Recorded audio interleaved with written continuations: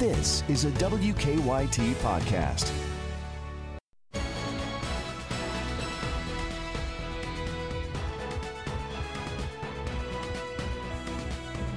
Good morning from WKYT News. I'm Bill Bryant. Welcome to Kentucky Newsmakers, where we'll go in search of answers and some perspective this morning. The coronavirus pandemic has changed all of our lives for now, and maybe in some ways forever. Historian Ron Bryant has agreed to join us on the phone. He'll give us some context about how Kentucky faced up to the Spanish flu of 1918 and some of the hard economic realities that have come along over the years. Also this morning, Greta Van Susteren on the federal response to COVID-19. But first, an expert that we have turned to for comfort and information during this coronavirus pandemic, Lexington Emergency Room physician, Dr. Ryan Stanton. Our guest joining us remotely this weekend so that we can observe social distancing, and in this case, so that Dr. Stanton can keep working on the front lines. So he's using a remote app, and we appreciate that very much, Dr. Stanton. Understand if you need to go. Senator Mitch McConnell has said this week, our lives have been transformed in the blink of an eye. Let's talk about this. Is this COVID-19 pandemic playing out as was anticipated? I think it is playing out in some ways like we anticipated. I think we've seen, with the growth in the cases worldwide, the death rates that we're seeing in the United States here, we're seeing about a 1.5 to 1.6% of the known cases. And I think that's an important message to drive home, is that we are not doing a ton of testing in the U.S., so there's probably a lot more numbers out there we're just not seeing. But really, when he says this has changed things, it's no matter what happens with regard to the virus moving forward, this is going to permanently change lives, not just because of the virus itself, but because of the economic impact, the disruption of businesses being closed, of people not being able to go do the things they normally do, the schools being out, the sports being canceled. I mean, this truly is an unprecedented type of thing that, of course, I don't think anybody has ever seen, and probably not something that has been seen the likes of which since probably World War II, where there was such a change on the home front because of the needs for overseas.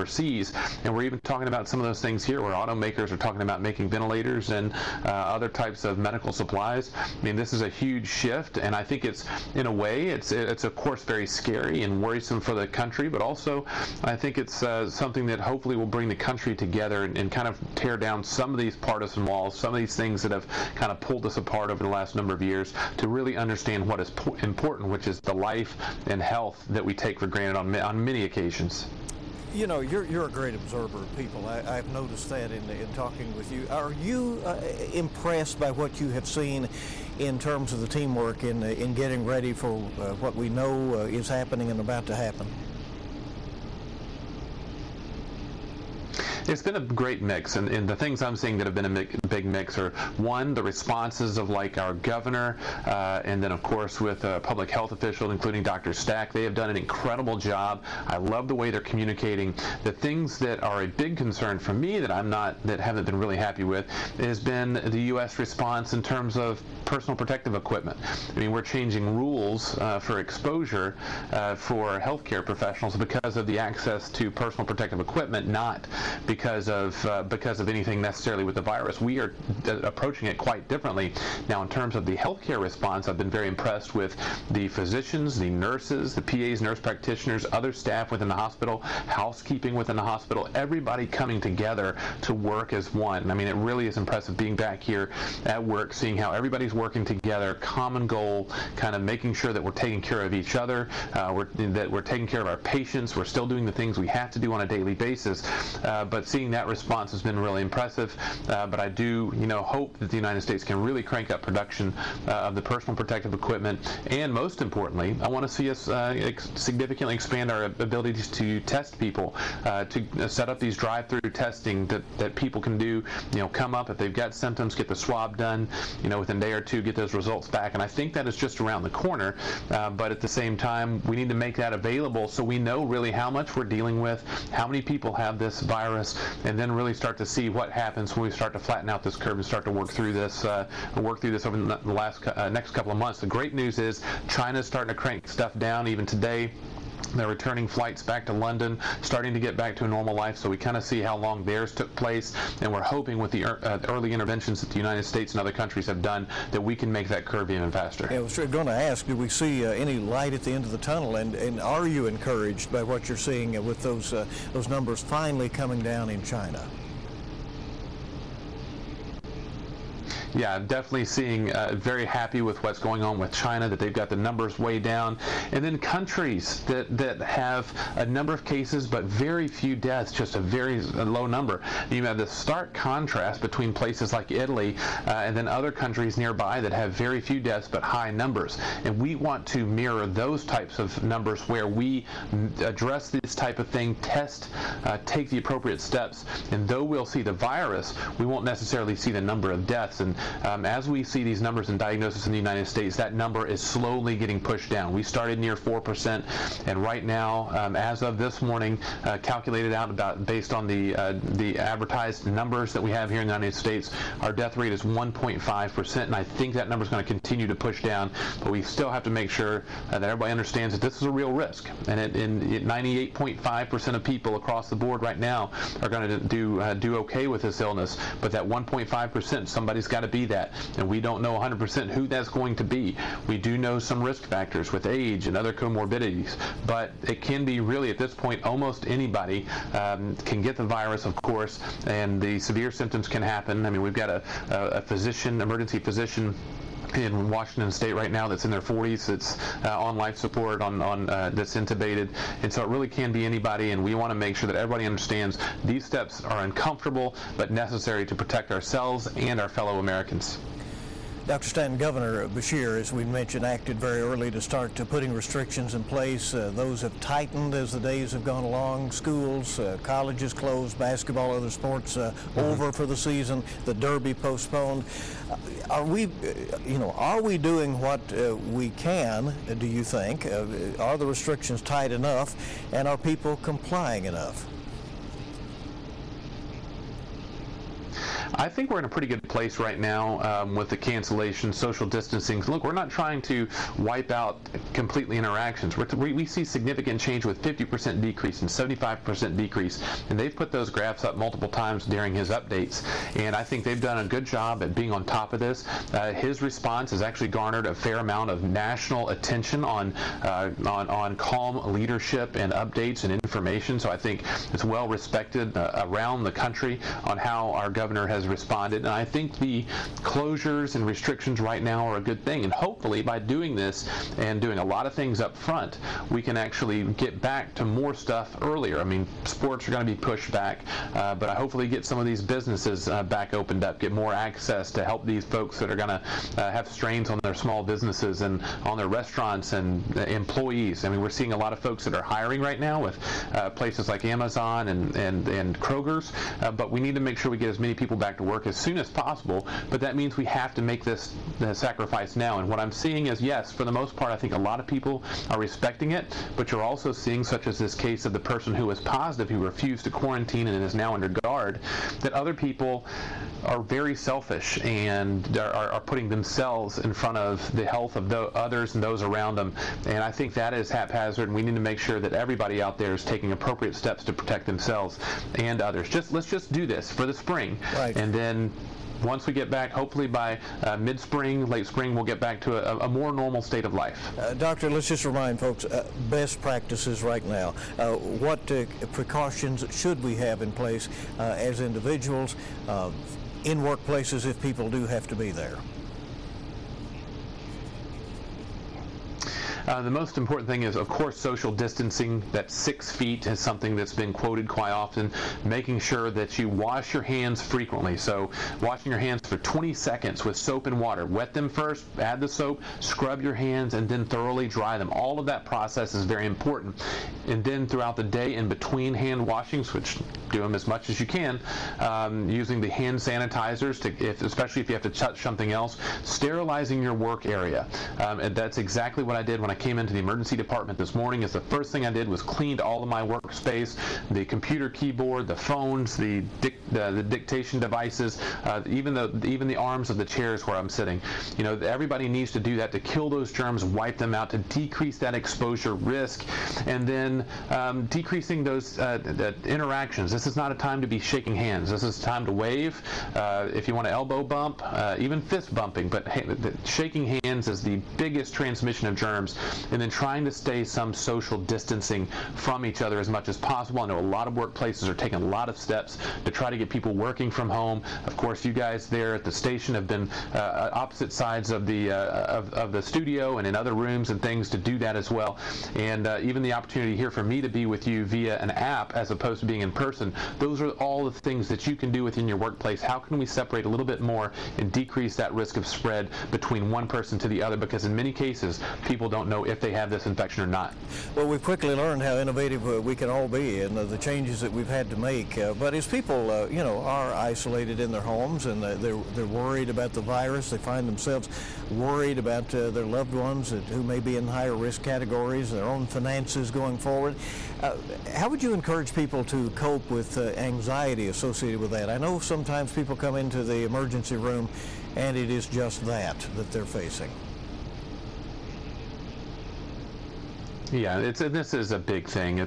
We're going to have a lot of stress right now. We're getting towards the end of winter, so everybody's kind of got that seasonal affective type issues right now. But then you throw this on top of it, there's a lot of anxiety, probably a fair amount of depression that's being involved. So the big thing is to spend quality time with that core family you have in the house, communicating via electronic devices with other family, especially your parents, if your parents are around, or if you're elderly, with your children or other family members via the Skype and FaceTime and things like that. Also doing things for your own wellness, a good diet, regular sleep patterns, going for a walk like yesterday, in our little gaps between rain that we seem to have this time of year, taking my kids for a bike ride, just to get out and try to get some normalcy, because we can't go to a lot of different places, movies, things like that. But what we can do are some times that we probably needed to get back to doing anyway, which is just a good walk, spending time with family, whether it's electronically or not within the home,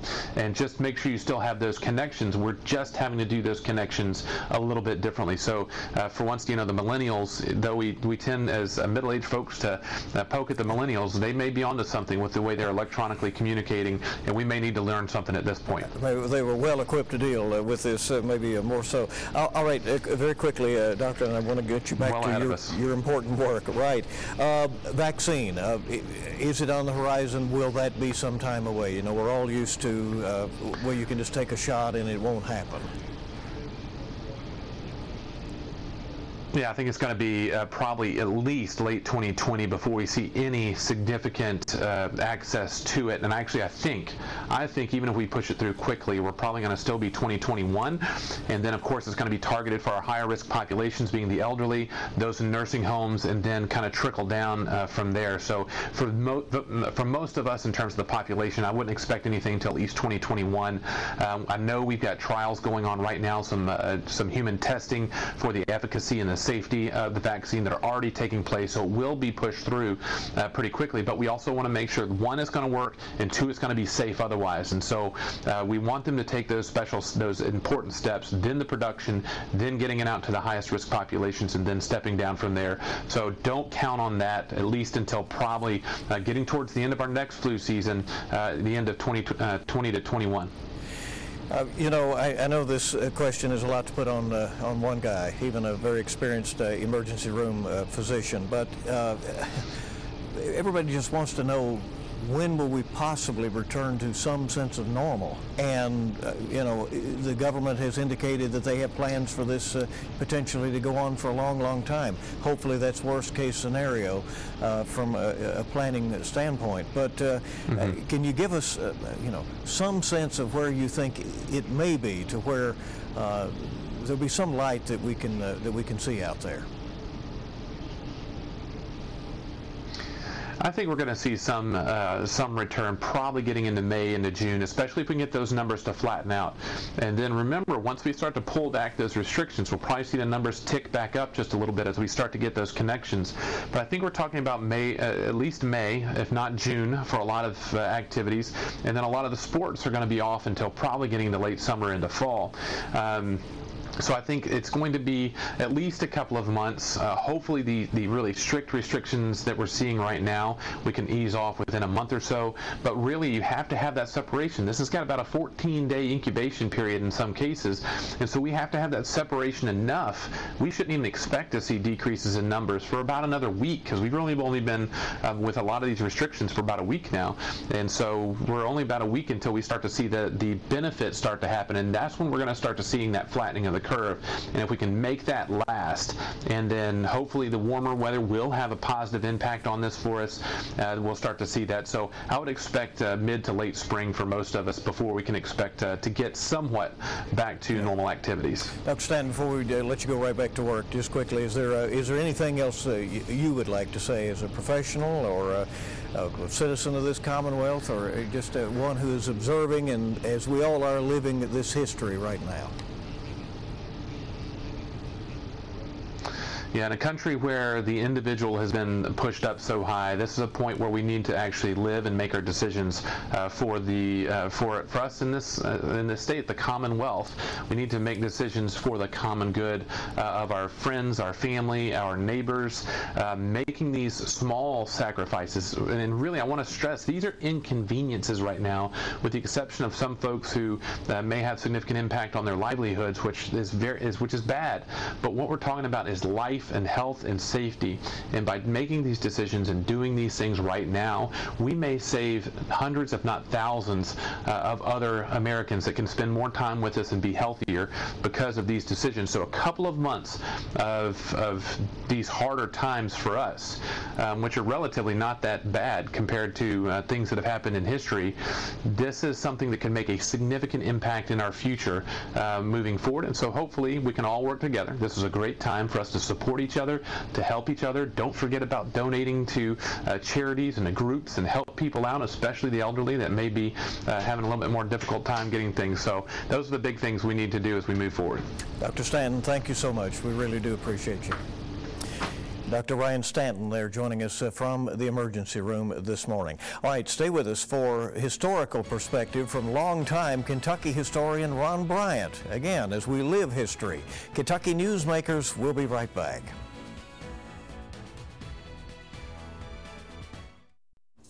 And welcome back to Kentucky Newsmakers. We have enjoyed talking with historian Ron Bryant over the years on a variety of topics.